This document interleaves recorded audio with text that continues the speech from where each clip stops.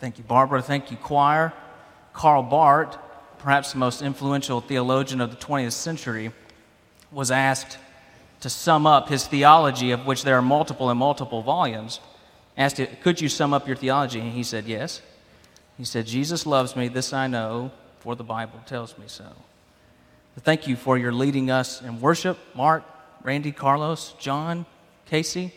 What worship this has been. Thank you all. A reminder in suffering. Our text this evening is in Revelation chapter 2. And will you stand with me as we read verses 1 through 7? Revelation chapter 2, verses 1 through 7.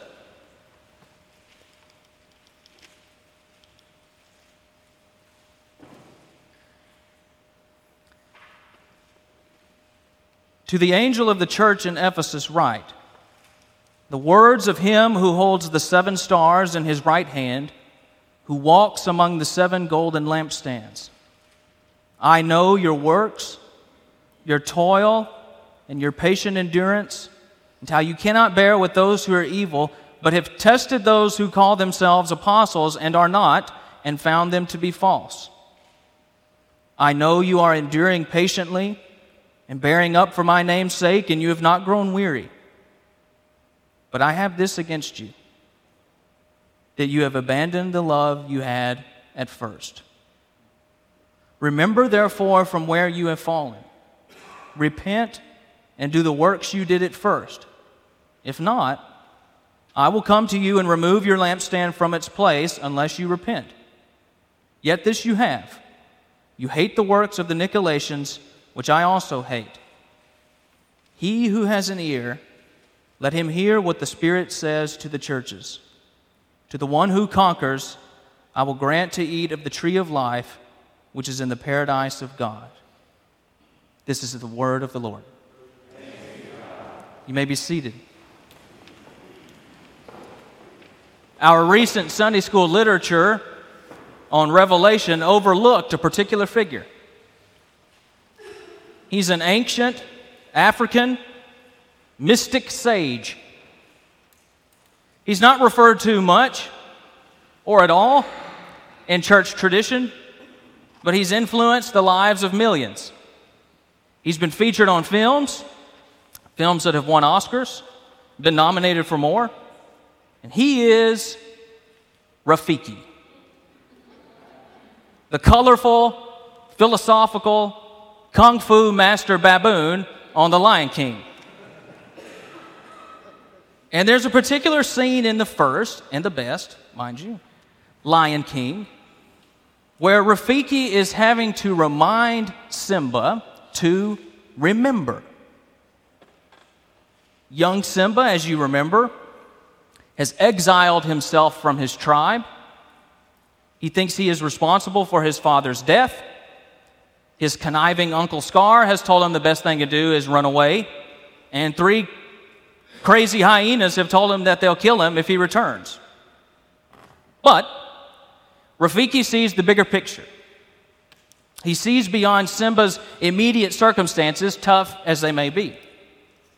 Rafiki sees who Simba really is and what Simba is really meant to do.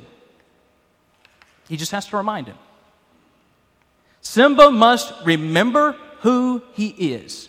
Remember what his father has been telling him his whole life. So Rafiki finds Simba wandering around this desolate place and piques his curiosity by telling him that he knows his father. And Simba, seemingly trying to correct him, says, I hate to tell you this, but he died a long time ago. To which Rafiki replies, nope, wrong again. He's alive, and I'll show him to you. So off runs Rafiki. Simba follows him all the way until they reach this watering hole. And Rafiki tells Simba to look down there. And Simba, with sadness, weariness, shame, and grief, looks into the water, and with the weight of all of his suffering says, That's not my father. It's just my reflection. And Rafiki famously replies, no, look harder. Simba looks back down and the water begins to shimmer and ripple with Simba's father's reflection slowly coming into focus. And Rafiki is behind him and he says, you see, he lives in you.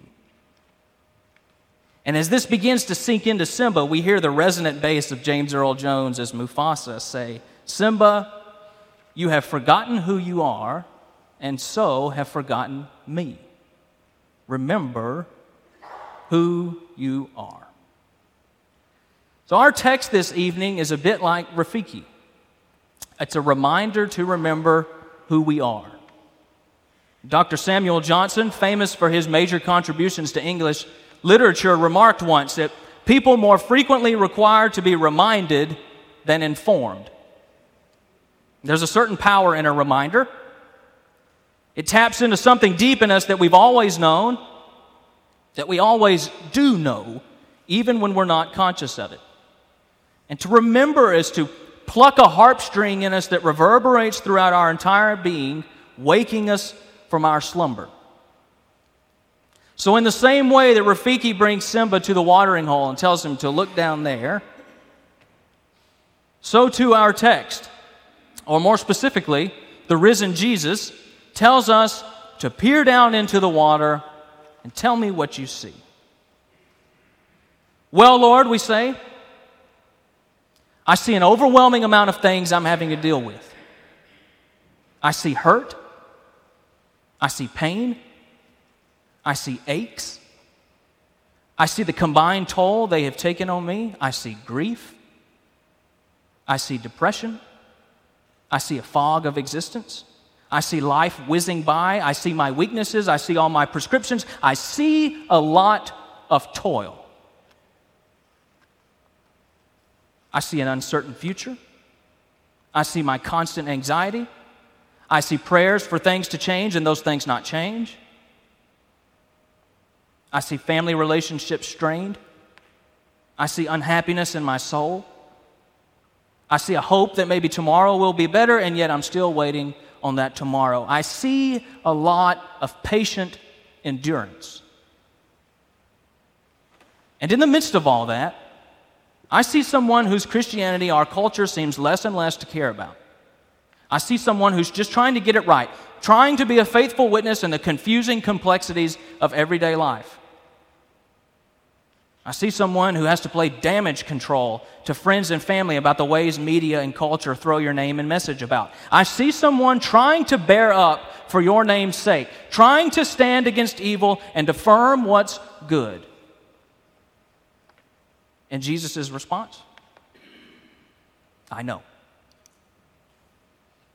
And this is not some I know, like, yes, rumor has it that's what you've been doing. Yes, I've heard you've been doing this. Or, yes, it's been brought to my attention about what you've been doing. No. This is the risen Jesus, Emmanuel, God with us, who in the tension of the divine and human both holds the 7 stars in his right hand, holds all the churches in his hand, and yet walks among the 7 golden lampstands. He walks among the churches.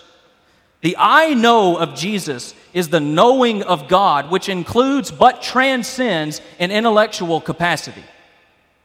It's an embodiment of knowledge. It's a knowing that bursts the bonds of our own conception of what it means to know something. It's the most intimate and personal of knowledge.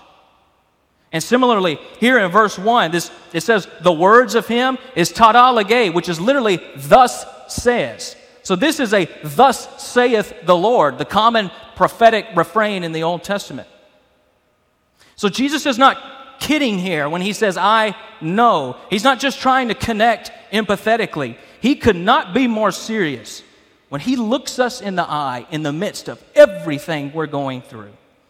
Our toil, endurance, patience, bearing up, and he says, I know. We need not wonder then if Jesus really gets it.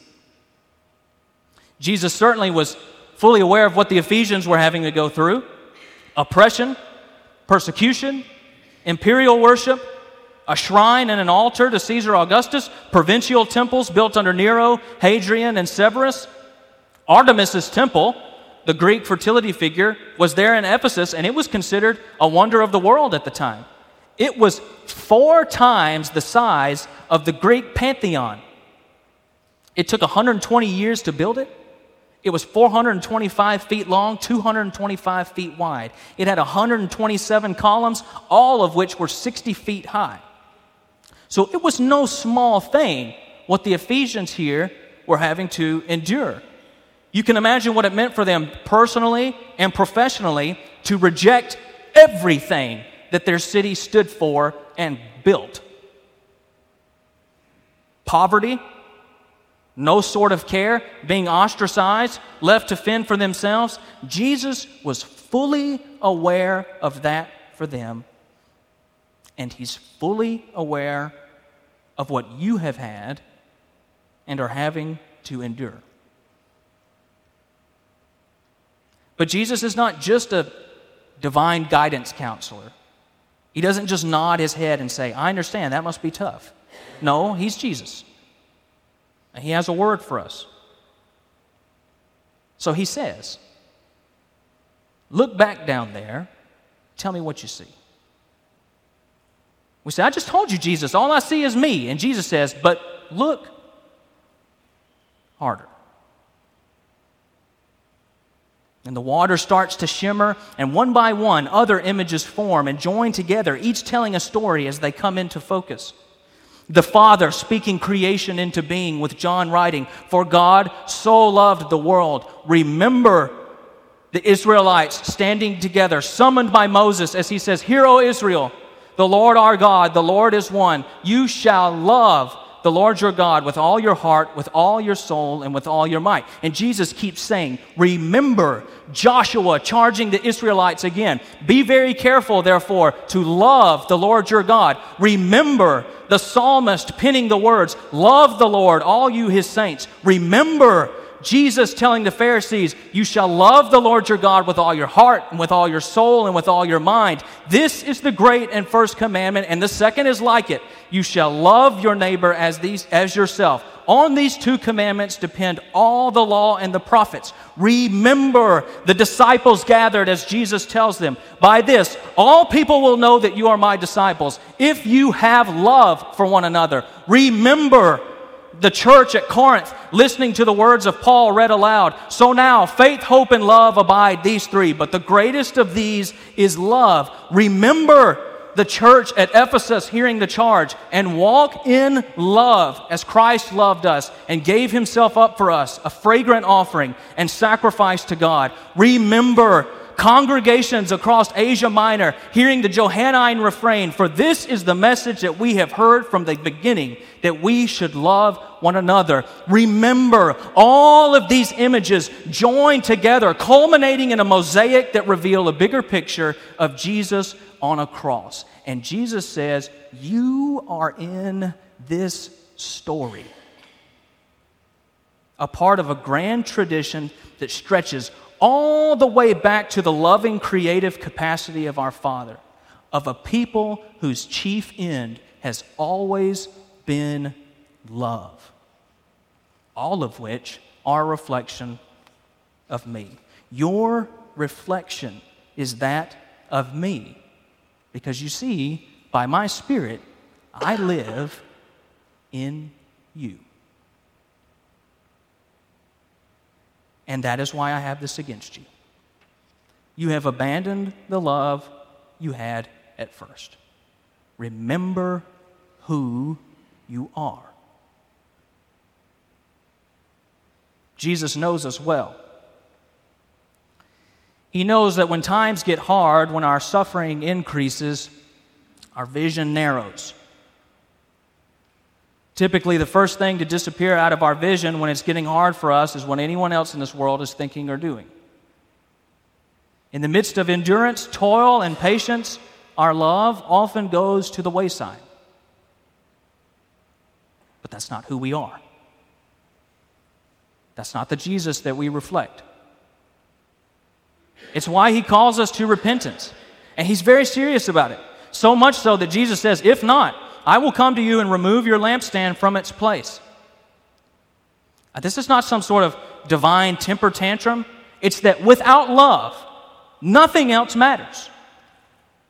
That without love, there is no evidence of being part of the church, of being God's people. You can get everything else right, but miss the love part and you've missed everything.